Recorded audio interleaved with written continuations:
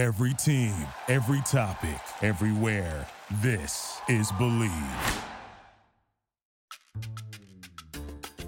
Ladies and gentlemen, boys and girls, children of all ages, it's 1 o'clock in California, it's 9 o'clock in London, and it's time for the Mental Health Comedy Podcast. I've never started the show that way before. First of all, I'm Ed Krasnick, and my co-host is Jennifer Kolari, and we do a show where we talk about mental health issues, and we actually practice skills to deal with those issues. We all have mental health issues, and when it comes to mental health, we're all children. No one knows anything for sure, but we try things, and mental health is a practice.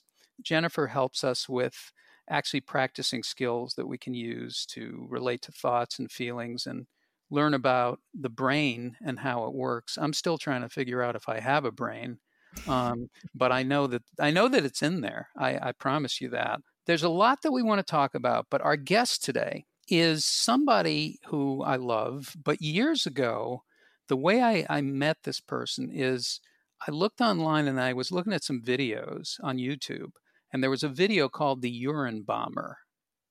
And first of all, with the title, I'm going to investigate that right away. But it's The Urine Bomber, and it was one of the funniest things, most creative things I've seen. And I thought to myself, I literally said to myself, I have got to meet that person. I did. And we became friends, and we've been friends for years. She is a brilliant creator, a terrific writer, has written for TV on a number of different shows, and has a great book that we're going to talk about today, too, called Sober Stick Figure, which talks about her alcoholism. It's a memoir. There are stick figures in it, and also some wonderful writing and storytelling. Very funny, dark, personal, honest, great stuff. And that's Amber Tozer. Amber is here with us. And again, she's the London part of the show today. Yeah, there's a lot to say. Listen, the U.S. has gone through a big change. I have to say that no matter what side of the aisle you're on, one of the things that's come up is decency, treating each other with respect, and realizing that there are good things that we can do if we work together. That's basic stuff, but when you hear the president saying it, it's really powerful. It's interesting to listen to. And one of the things that Biden did when he brought his appointees in, there was a virtual ceremony, and he said, we're going to treat each other with dignity, with respect. We're not going to talk down to each other. We're going to connect with each other. We're going to tell the truth. And he said, if you work for me and I catch you talking down to somebody or mistreating somebody or not being decent with another person, I will fire you on the spot. He literally said the words, I will fire you on the spot, because we have to restore those things to our government and to each other. And then there was the greatest special that I've ever seen in my life, Celebrating America, the way they produced this thing, standing in front of the Lincoln Memorial, weaving in stories of everyday Americans who are doing amazing work with great performers doing their work. It's one of the most spectacular shows I've ever seen. And it actually made me realize that there are a lot of good things in America. And I haven't been feeling that for a long time. So it's nice to feel those things. I want to, as we always do, a few emotional shout outs. I like to welcome people no matter what state they're in mentally. So here are emotional shout outs. If your house is starting to look like Costco, welcome. If you're doing lip syncing to yourself, welcome.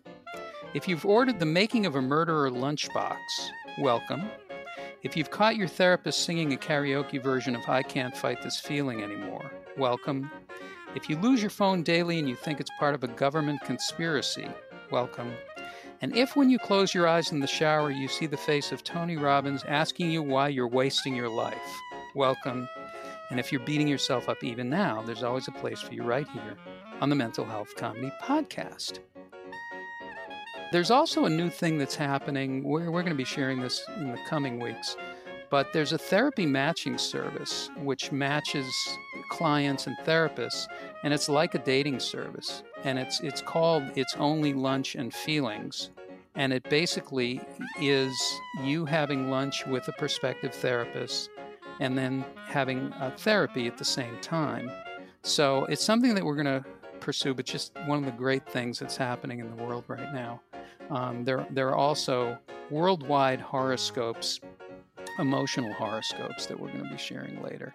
But right now, I want to bring in our visitor from the South, Jennifer Kalari. Jennifer, we've seen fire and we've seen rain. Is it possible for a country to actually be getting therapy? and what would a mass therapy program look like? Did it look like the inauguration, or what would that be like? Wow, I don't know what that I don't would look know like. either. I'm just bringing it up. I don't know why I'm bringing it up. I don't want to get partisan about. I actually have an answer for that. And it's the same Okay. answer when families come to me and they say, "What do I do about my kid?" Okay. Where we actually have control over our lives and where we pretty much only have control over our lives is over ourselves, right? You cannot control conditions. You can control your response to those conditions, how you perceive those conditions, and then what actions you take. So if we all work on literally being the fabulous person we wish our kid would be, our spouse would be, our neighbor would be, fellow Americans would be, fellow citizens of the world would be, that's the answer. Right. It literally starts each one of us looking at what we need to look at, learning where we need to learn, being the best person we can. And of course, you're going to have days where you don't do so well and you pick yourself up and you try again. That's the answer. If everyone did that, households would improve, communities would improve, it would all improve. So you have to ask yourself questions. You have to actually, sometimes it's like, people say all the time, how you doing? But you have to ask yourself, where am I at? What's going on with me? How am I feeling? Am I okay? Mm-hmm. Is there something I need to do to feel okay? Or just simple questions. How am I? This is a question that if you ask yourself this question when you start your day, you might get some answers. That's true. And those answers might lead you to things that would help you. Yeah. Well, and here's the thing, like when you go out, back in the days when we could go out for lunch with a friend, when you're Zoom calling with your friend and you say, "How are you?" And they're like, "Oh, let me tell you." And they start a litany of things they're complaining about. Don't do that with yourself. You can do it a little bit. You can say, "Oh, I'm feeling," really move into the feeling. Let it resonate. Read it like data, like go in to it before you release it. And then don't rant. Right? If the whole day you're going, "I can't believe this, and of course this would happen, and well, of course that wouldn't open when I wanted to, and nothing." If that's what you're doing constantly in your head, then you are actually changing your biochemistry and you're affecting your outside world. That's not helping anything. It doesn't work at all. So allow yourself to feel it and then do a reverse rant. Okay, it's sunny today, and my coffee turned out okay, and I really love how soft these sweatpants that I'm wearing are.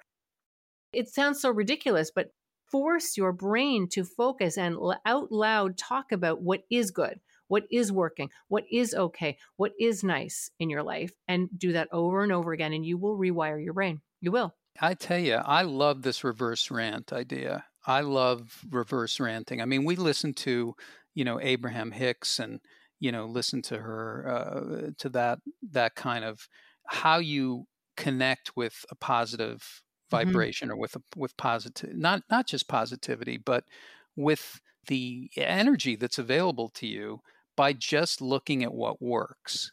It's a kind of energy that feeds on itself, just like negativity feeds on itself. Of course. Same kind of energy, we're just going in a different direction. Yeah. But you can be really specific about, you can have lunch, you can have a meal and look into the lunch and just savor what's happening. Take a minute, look at it. And I'm the worst at this because I grew up, with people who were eating and choking and then yelling at each other. But I actually heard the words, "Who's chasing you?" While I was eating. So I grew up in it was a very loving family too, but we had some habits, and every family has some habits.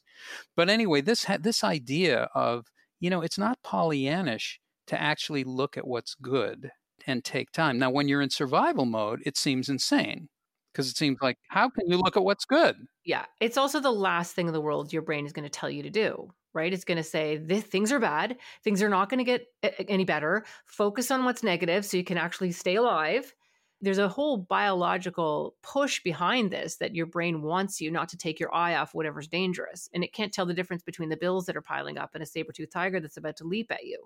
This is a new habit that you have to create. And we're ranting anyway. Do the exact same thing, just do the positive. And don't even do it all, just do it a few times a day, even doing that. Because biochemically, your brain will start to match that.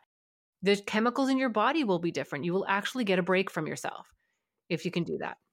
I'll tell you what stops me. I always feel like I have to feel better to feel good. In other words, I can't exercise now because I don't feel good. I'll do it later. Mm-hmm. I can't do this positive, this looking at what's working now because it's going to take too much time. Yeah. How do you answer those voices? Listen, we do that with a lot of things. When, right? I'll do this when the conditions are right. We make a lot of decisions that way in our lives. What I usually do with my clients, and certainly the teenagers and kids that I work with, is just start with something really small. So let yourself complain, let free rant, just, riff on how terrible everything is for a few minutes and then stop. And then focus your mind, shift the lens, and actually just try to find one tiny thing, one small thing that is slightly better than what you were just ranting about. And what you do is you're kind of sneaking around the anxiety, because you can't do that thing where you're like, oh, I'm really glad to have this and aren't I lucky? Because no, you don't feel lucky in those moments. You feel miserable in these moments. It's a shock to the body to try and shift your mood that quickly. So you just take these little baby steps. And if one of the thoughts is maybe a little bit too positive, then you're like, no, that's too positive. I'm going to go back down one step. Okay, the only thing I can really feel good about right now is that whatever, I like that picture on the wall or something. And it sounds so dumb. I realize how dumb it sounds. But Ed, you and I have received all kinds of responses from people and emails from people. And I hear this all the time from my clients that, yeah, it seems simple, but it works. You just have to commit to it. You're complaining anyways. So do something that actually helps instead of something that makes it worse. And I think the magic of it is that you will actually experience a shift in the moment. Mm-hmm. You won't be as anxiety ridden. Your feeling will change a little bit. And then all of a sudden it occurs to you in that moment, oh my God, I did that.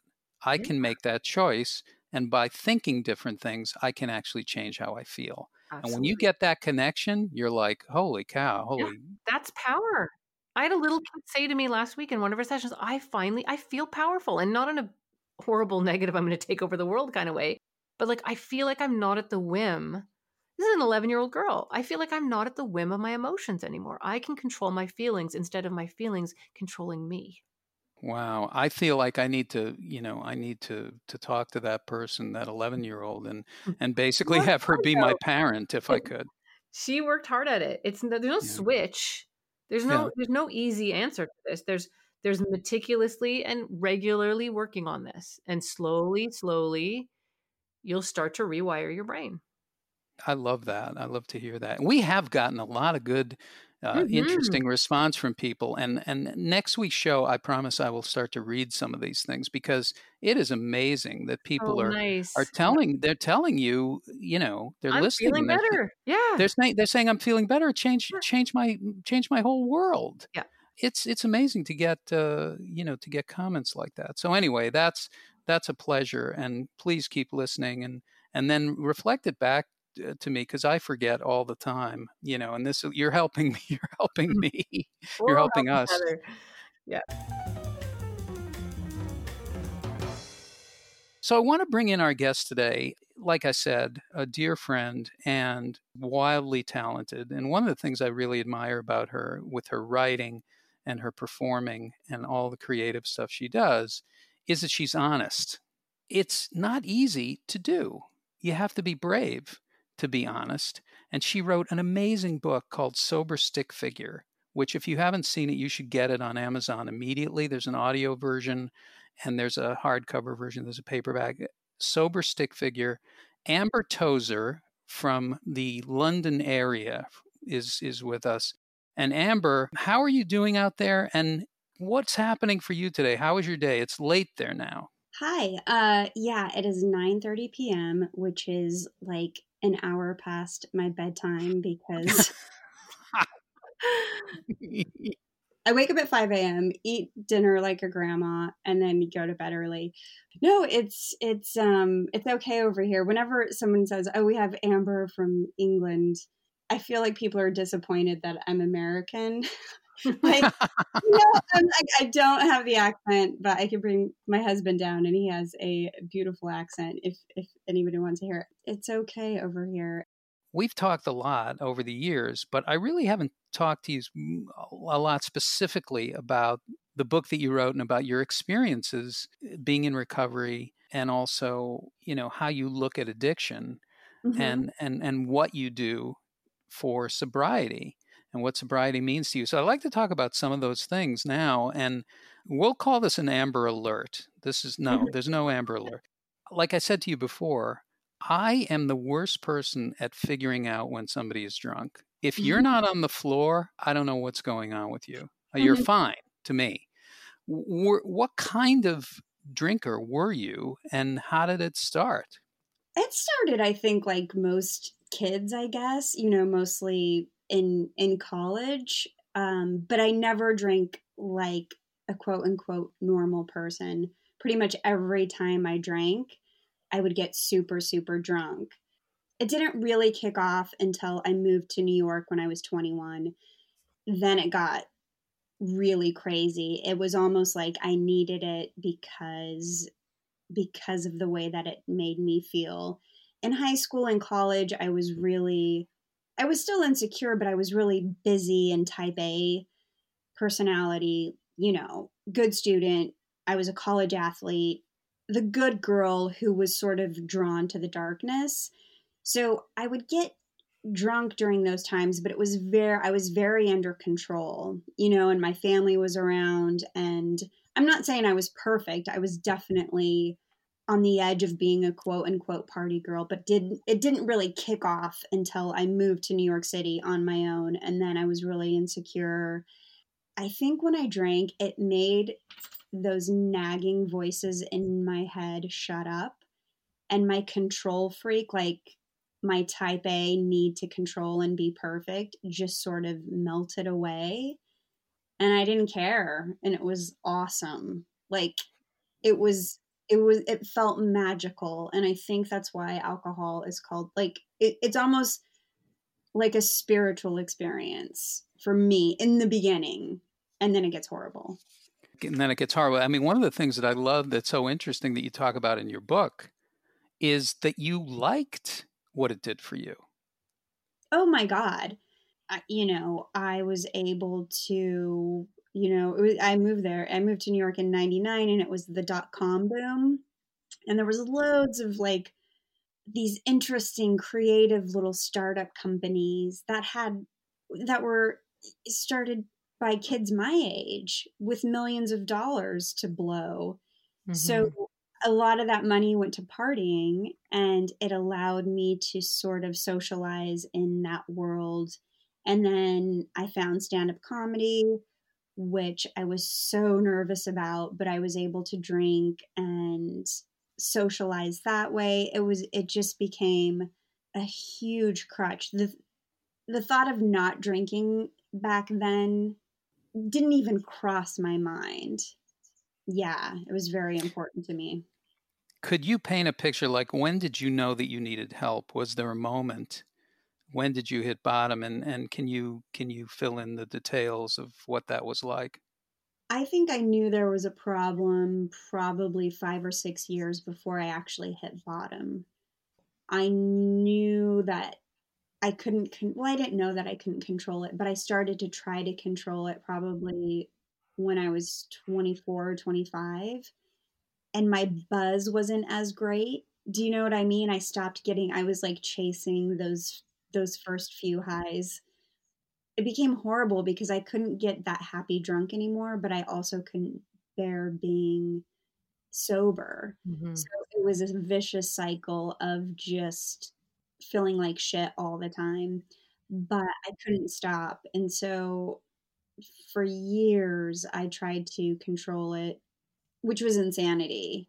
It's almost like I would rather be a blackout drinker than somebody who's trying to control it, as weird as that sounds. But yeah, so to answer your question, I knew 24, 25 that I had a problem. And for 4 years, I sort of struggled with it. And then when I was 30, I hit bottom. When I was in LA, I just woke up one morning and I don't know what it was. It was a mix. It was like a perfect storm of things. And my story is not that crazy. Like, do you know, like, I never got a DUI. I was paying my bills. There weren't people begging me to go to rehab. It was just this party girl who could fake things well enough to think that her life was together, if that makes sense. Because I feel like, Yep. you know, there's I guess you call it a high bottom, but for me, I was suicidal and it was horrible. And I was dating this guy who was disgusting and mean, and I wasn't writing or performing, and I was selling mattresses on Craigslist for money and just really crazy. But this guy, I was like, something is horribly wrong with me. My last night of drinking, I got really, really, really drunk in San Francisco, and I drove over the Bay Bridge just like super drunk, like in and out of a blackout. And then I went to a friend's house and did a bunch of cocaine, and I don't like cocaine, but I did a bunch of it. And I just woke up and I sort of had this moment of clarity, and I just had this very, very clear, simple thought being like, if you keep drinking, you're going to end up like your dad. Actually, this is my thought. My dad died of alcoholism. So I just had this thought, like, if you keep drinking, you're going to end up just like him. Or if you stop, you have a chance at living a better life. It was very simple, very common sense. And this wave of empathy washed over me from my dad, because for years I just hated him. He ended up, dying from this disease. And I just haven't had a drink since. And it's been like almost 13 years, but I did join like the 12-step program, and I did a load of work. It wasn't like a miracle moment to where I didn't have to do anything after that, but it's amazing that you had that clarity and it Mhm. was all connected to your dad and and how your relationship with him. And I guess I wanted to ask you, like, sobriety. What is sobriety to you? Because I hear the word sobriety. Is it just the absence of drinking? Is it bigger than that? Not that that's not big. yeah, I guess you could say you're sober if you don't drink or do drugs, but in I'm not a mental health professional by any means at all, but for me, being sober it's practicing a few things. It's much more to me than just not drinking, because I cannot drink and be an insane person. And I've experienced that because for the past 13 years, for the most part, I have worked the 12 steps and have had a daily practice and have had this little toolkit to keep me sane. But there were a couple of years, actually, when I moved to England, when I didn't have a drop of alcohol or any drugs, but I was a crazy person, and I would not call myself sober. I would call myself like a dry drunk. So for me, being sober is like a calm, serene person.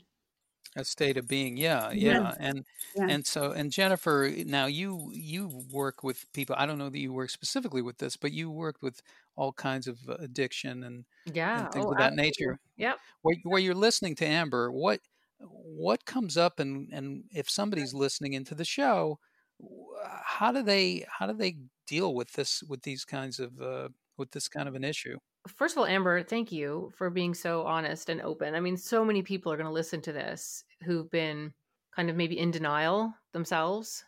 They're going to Mm. hear this, and I think it's going to be really helpful for people. So for me, there's all kinds of addictions, but alcohol is just one. There are many.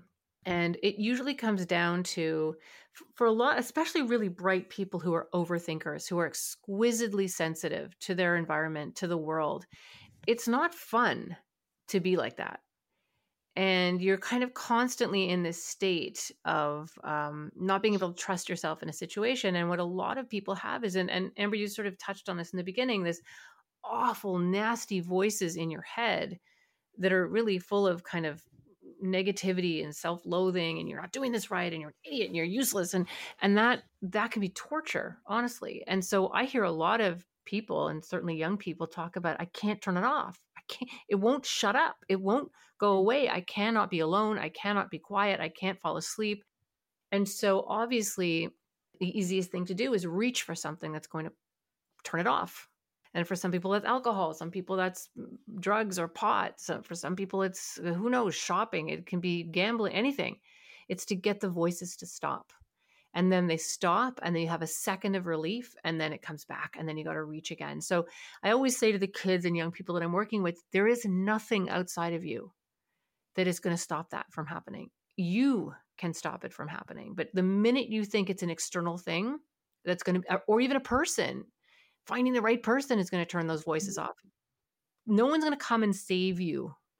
You are going to save you. Right. And that's what you figured out ultimately that morning. It's like, oh my God, I have to be my own hero here of this story, because no one else can do it.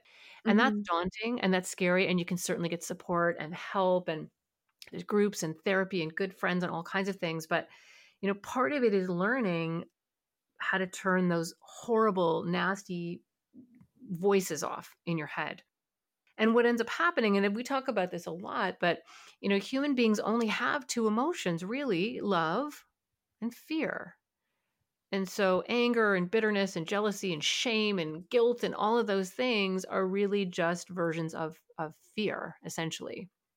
And so when you're in integrity with yourself, and that's the serene place that you were talking about, Amber, when you're just like, I love myself and I'm going to forgive myself, and sure, things are hard, but I really feel like I'm centered. I have this calm, and I feel good with myself. When you're in that place, that's where you have balance. And when you are out of integrity with yourself, which can look like all kinds of things, it can look like, drugs and drinking, and it can look like overspending, and it can look like trying to pretend you're something that you're not. Whenever you're doing anything for fear, it's not going to serve you. When you're doing something for yourself out of love, it is going to serve you. And when you're in integrity with yourself, and it's interesting, because this all has to do with intuition and gut feelings, and we're terrible at this in our culture, in our society. Nobody teaches children this. Nobody pays attention to it. Nobody gives it any credit or credence, but it's absolutely essential for being in your integrity. And when you're not in your integrity, we'll use alcohol as an example. When you're lying to yourself, and you're drinking more than you should, and you have a problem, but you don't want to admit it to anyone. What comes with that, and this is true with anything when you're in denial about it, is there's this disgusting feeling in your stomach. Do you know the feeling I'm talking about? Yeah. The pit. I call it the pit. The pit. Yeah. There it is. And it's a vacuum. It's so heavy, and it feels like it's sucking all your energy out. People wake up with it. They go to sleep with it. That pit in your stomach is actually an important indicator. And people think, oh, I got to get rid of that pit in my stomach, so I'm going to drink more to get rid of it. But the reason you have it is because you're drinking when you shouldn't be drinking. That's it. It's a GPS system. It's an alarm system that's saying, what are you doing? What are you doing? This is not going to help you. This is not the answer. This is not going to fix anything. And people get confused, and they think, well, that feeling is what I need to get rid of because it's my problem. But no, it's information. And so when you start listening to it, which you did that morning, then it pulls you into the right track. And I don't mean to say this is magic either, like it's suddenly going to be solved, but it puts you on the right track of loving yourself, having compassion for yourself, and taking steps every day in the form of self-love. Am I loving myself in this moment? Am I being good to myself when I make this decision? And when you make a mistake, the same way you would if a friend made a mistake, you wouldn't say, idiot, what a loser. Yeah, you would never talk to another human being that way. And yet we do it to ourselves all the time. It's starting to value and find how important it is to love yourself. And it sounds so corny and so stupid, but I promise you, everyone listening, it is the key to everything you're looking for. Your relationship with you. It is. Yeah. And I feel like sometimes what can happen, like Amber, you talked about the voices, you just don't want to feel, you don't want to hear them anymore. Don't want to feel them anymore. Don't want to have that pit feeling. Don't want to have those things happen. And right now, my only goal is to get rid of those things. When you realize that those things actually come from someplace, or they're not you, then you can, even relating to them in any way, it's like Jennifer always says, somebody's knocking at the door. It's like not answering somebody who's pounding away at the door and saying, open up, look at me, talk to me. They want attention. And even just consciously paying attention can be the road to starting to make some changes. Now, the other thing I was going to ask you, Amber, is like you move across the world. When you move and you have such changes in your life, how does that affect your sobriety? How does that affect, does sobriety change? When I moved across the country, I went a bit nuts, to be honest with you, because, well, it's just bizarre. It's a bizarre thing to do, to move to another country, even to another country where they speak English. It's just a huge transition, right? Huge. Yeah. So I think I was in shock, and what I should have done, and I've stopped beating myself up over it. It is what it is. What I should have done is sort of been really hardcore about my recovery practice, but instead I threw it out the window. Thank God I didn't drink or anything, but I didn't really connect with the culture over here. And I didn't feel like drinking. I felt pretty solid. And I had just gotten married. My book had just come out. Like, I was just in this really weird state. So to move across the country, or when I moved across the country, I just felt nuts. I sat in it. Like, it's like everything I knew, I forgot. And I just went into survival mode, just stayed alive in the cold weather in England alone while my husband was at work. And Ed, I talked to you. You were so nice. Remember when I was freaking out? We had a couple of phone calls. You were so kind to check in on me. But then what I had to do, like, I reached another bottom without drinking. It was more of an emotional one than anything. I started my recovery practice again, and it's just this daily thing I do. And I connected with a community out here, like a 12-step community, which is so important to me because I know ultimately it's, I'm responsible for me and like loving myself, but the community is so important right? to me. Yeah. And like sharing and just having these insane conversations. I was so judgmental of the British people. Even though I love them. Here's my thing with British people, like one-on-one, very charming. Get a group of them together and you're the only American. Like, I have no idea what you're talking about. Now I understand them. I am one of them. Like, they talk in leading questions. They talk around things. There's no like blunt honesty. I'm just like, if my husband wants a cup of tea, he'll just be like, do you want a cup of tea, darling? And that means please go. Subtitles. It's the perfect country for me to move to because I don't want to ask for anything ever. Oh my God. It's a series of questions and you're just like, am I in a riddle? I am constantly in a riddle of it. So anyway, I just hated going to these 12-step meetings because I was like, you guys are just, they'd be like, oh, I had a bit of a row with my partner last night, but carry on. I'm like, give me the details. What happened? Did he cheat on you? Awesome. Well, America is like, you're describing a difference between two countries. America in the world is like a teenager. It's like we just say, hey, what the fuck is going on? Yeah. And Britain has been around for so much longer, and it's like everything's a riddle. Oh my God. I'm laughing because my parents are British, and it's very similar in Canada too. It's very similar. Like when I was a kid, if someone knocked on the door, I can't even describe what would happen. My mother would like signal everybody, clutch her chest, and we would all run and hide. And like the doorbell rings now, I still like, that's my instinct. It's like, what are we hiding from? It's very interesting. There are some very significant differences, but I can relate to the riddle. Absolutely. Yeah. And how you have what kind of boundaries you grow up with.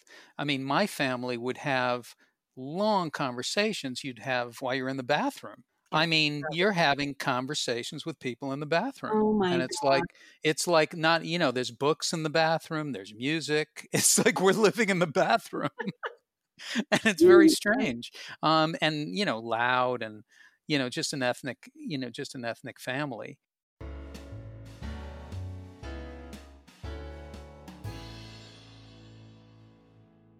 You wrote this book, and Sober Stick Figure is the name of it. It's so good. It's so honest. It's so real. And then the stick figures, when you think stick figures, you think, well, how evocative can that be? I mean, it's a stick figure. These are not stick figures. They're not your ordinary stick figures. They have dimension. They're about life and death stuff. And it's really interesting. So, I know you've told the story of how it happened and all of that, but what did you go through writing the book? And what was what was the most challenging thing for you? You're going back through your life now. Well, thankfully, I've kept journals since college. So I was sort of used to writing about my feelings and what was going on in my life and little stories and stuff like that. So I was sort of used to that type of format, but probably the most difficult was writing about my family and my dad in particular, just because I didn't want to hurt anyone's feelings or embarrass anybody. But then there was this bit of me that was like, well, you got to be super honest. Otherwise, you're just going to be some sort of full of shit, fluffy writer. So I did struggle internally with like exposing my alcoholic family, who's very lovely. Like, they're pretty much all the alcoholics are dead now. So, except me. Um, so Wow. like, yeah, like there's a lot of men have died in my family, but then there's this gaggle of women, my aunts and my mom and my grandmother who passed in 2015, who are fantastic, all really work hard, but are codependents in a way.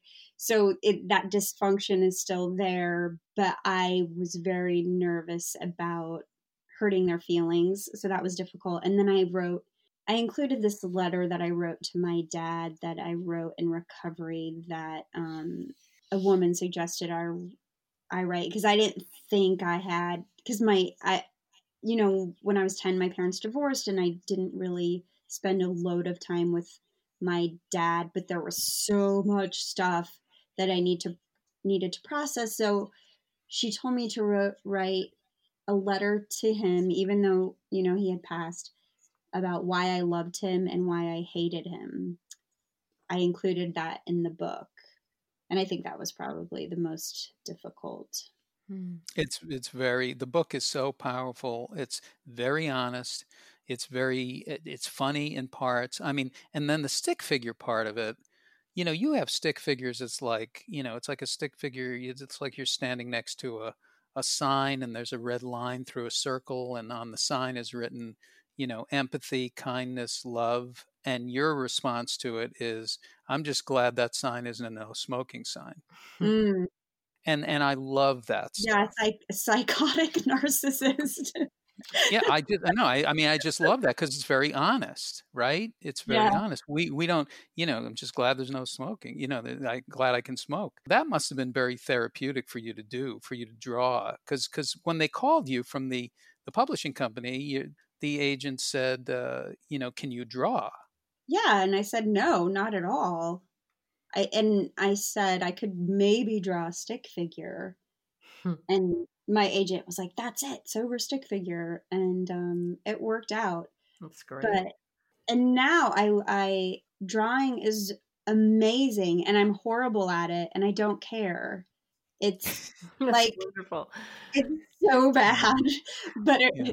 it somehow works. But it is a very calming thing to do. Yeah, when you're really honest about it, because you, like you said, being a writer, and that's what I admire, you got to look bad sometimes. You're going to look bad, and you're going to, and other people are going to not look great. And Mhm. that's part of, that's part of writing. That is definitely a part of writing. If you're writing about personal things or doing stand up or doing anything, you got to look bad It really is sometimes. the doing anything like that. That's just part of being human, right? And Yeah. it's actually the bad stuff that has to happen so the good stuff can happen. Yeah. If you never go through anything bad, you're never gonna learn and grow. As cheesy as that sounds, I'm just like, It's true. You don't learn when you're comfortable. We learn when we're uncomfortable. I'm certainly not saying let's go get traumatized. I'm not saying that. I'm saying that, we're gonna there's bumps all the time. And what I see, with people in general, but certainly with the, my clients, is we live in this kind of desperate roller coaster. It's like, okay, things are good. What can I do to keep them good? Okay, things are fine. Nobody's screaming right now. We're good. And there's so much invested in keeping things like that. But the energy to that is so angsty that you can't hold that together. That's not possible. And then when things are terrible and everybody's fighting, or I don't know, something's going on, it's like, God, it's going to be like this forever. We're never going to get out of this. And you live with these huge polarizing swings. And one of the secrets actually to being able to kind of cope with life is just when you're up, you're like, this is great. Everyone's happy.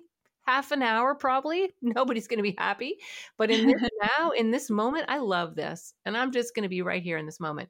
And then when things are terrible, it's like, okay, everyone's screaming, everyone's fighting. I'm sure in 45 minutes, somebody will ask an ordinary question and life will go on, right? And when you're in a real trauma and there's real crisis happening, obviously, that's a different story. I'm kind of talking about the kind of regular ups and downs that can floor us. Truly, they can. I think you become addicted to stress. I think what happens is you're so used to fight or flight and survival mentality, neurologically, and you become, I become oriented to stress. Yeah. So it's like I don't know how to sit and just be present. Yeah. What I do know how to do is I know how to be worried about everything 24 hours a day. I know how to try to stop everything from happening. And I'm not saying I do that 24/7, but I think the world is much more oriented towards managing stress. It's true. And we have that negativity bias. And when I work with clients and they're doing a lot better and they're actually going through phases where they're feeling like kind of normal and they're like, what is this? This is weird. It's almost like the brain is running a program anyway. What are you doing being happy? And you almost feel that there's a hole there that you have to fill with something to worry about. And the brain will search. It'll look for anything it can find to go, there we go. There's a good worry we can latch onto. Let's go. Let's do what we do. Right. So part of it is learning to recognize the program, is learning to be in the now, is learning to have control over your brain, because it can be so nasty to you. It really can. And Amber, that's why for so many people, it's like, what can I do to turn this off? So the strength and the commitment and the love for yourself to kind of make that change is huge. And I'm sure it will be very inspiring to people that are listening, that you can do it, and you really are worth it. Right. And only you can do it. That's the true realization. Well, my book is going to be called "Let's Go Get Traumatized," because that's going to sell. It's going to sell off the shelves. No, Amber, there's so much to talk about, but it's getting late there, and I don't want to keep you up, for God's sakes. Time. It's almost yeah. time. Yeah. So in your writing now, and we'll close with this, but in your writing now, when you go to write from the stuff that you're, creating, the shows and the things that you're doing, because you wrote the book, is it like a huge hurdle? It's like, well, I can do anything, and I know, now that I've been through this and I've come out on the other side, I know I can handle it. Is it that kind of a feeling when you sit down to write? No, I wish. Well, it depends on what I'm writing. If I'm working on somebody else's stuff, like, I'm working on a couple of unscripted reality shows. It's not, I don't want to say easier, but it's not so intense and I don't overthink it. But if it's about my life, I'm still trying to do stuff with Sober Stick Figure and I'm reformatting it. So when I sit down to do that stuff, it's actually a little bit more difficult than before I wrote the book. And I found, like, right after my book came out, I did the tour and blah, blah, and got press and all the attention and like, it was fantastic. But I came crashing down, which I hear is normal. Mm-hmm. It was like, I feel like I never want to write about myself again. So I had that. But since the book came, it's been 4 years, I feel like writing again the way that I used to, which was all the time. And I had stuff to write about, but it's actually been more difficult since the book came out. I mean, I learned how to discipline myself and to reach deadlines and stuff, but emotionally, and I'm a different person, like a completely different person. So when I was writing the book, I had a few years of sobriety, was single, was hustling in LA, and now I'm married in England to like a great partner. So I feel like a completely different person, and I'm struggling with an identity crisis that I think is over. So it hasn't been it hasn't been easier to sit and write, to be honest with you. I have to say, you've made big changes, big leaps, and continue to grow. And you married a great person, and I'm a big fan of his too, Tim Arthur. And I really want to thank you. It's always good to talk to you, and we'll be talking again very soon. But thanks for sharing, some of the Yes. Thank you, things that Amber. happened, some of the journey. Can I just say one thing too? Like I was thinking, Amber, you're probably built to be someone who has to write and has to create. And you needed that time to just kind of move inward and reflect a little bit and kind of adjust. I call it the orchid phase. Sometimes orchids are so beautiful, but they drop all their leaves. They're not really gone, but under the right conditions, they bloom again. And I feel like, it's true though. It's true. And that energy, that creative energy is energy, and it needs to come out. Right. And so for creative, energetic people, if you're not doing that, it's gonna go inward. Right. So, and you have a lot to say, and it's really important for people to hear it. So thank you. It's a pleasure always. And Sober Stick Figure, Amazon. For God's sakes, check it out. Yeah. Check it out immediately. Thanks to Amber. Thanks to Jennifer. As always, Jennifer, your energy is always right on the money. I don't know what you're drinking. I don't know what you drink, but listen, whatever it is, no, I know you work at it. Thank you, Ed. No, I literally, all the stuff I talk about, I seriously live by. I do. I mean, Amber talked about that too. Like when you started to not do the stuff you needed to do to be in that beautiful, serene place, I do it every day. You have to. Yeah. Well, I'm really grateful for this show. It's a wonderful chance to talk to some amazing people, including you, Jennifer, and Amber for sure, too. Listen, I want to tell you, thanks for listening to the Mental Health Comedy Podcast, and you can subscribe wherever you get your podcasts, and you can see all the notes and all the personal stuff, too, on makelightmedia.com. It's the word make light, make and light together, makelightmedia.com. You can see everything there, or wherever you get your podcasts. I want to say thanks. I want to say have a wonderful week. And I want to say keep coming back. It works if you work it. I'm Ed Krasnick for Amber Tozer and Jennifer Kolari. We'll see you next time. Bye. Thank you.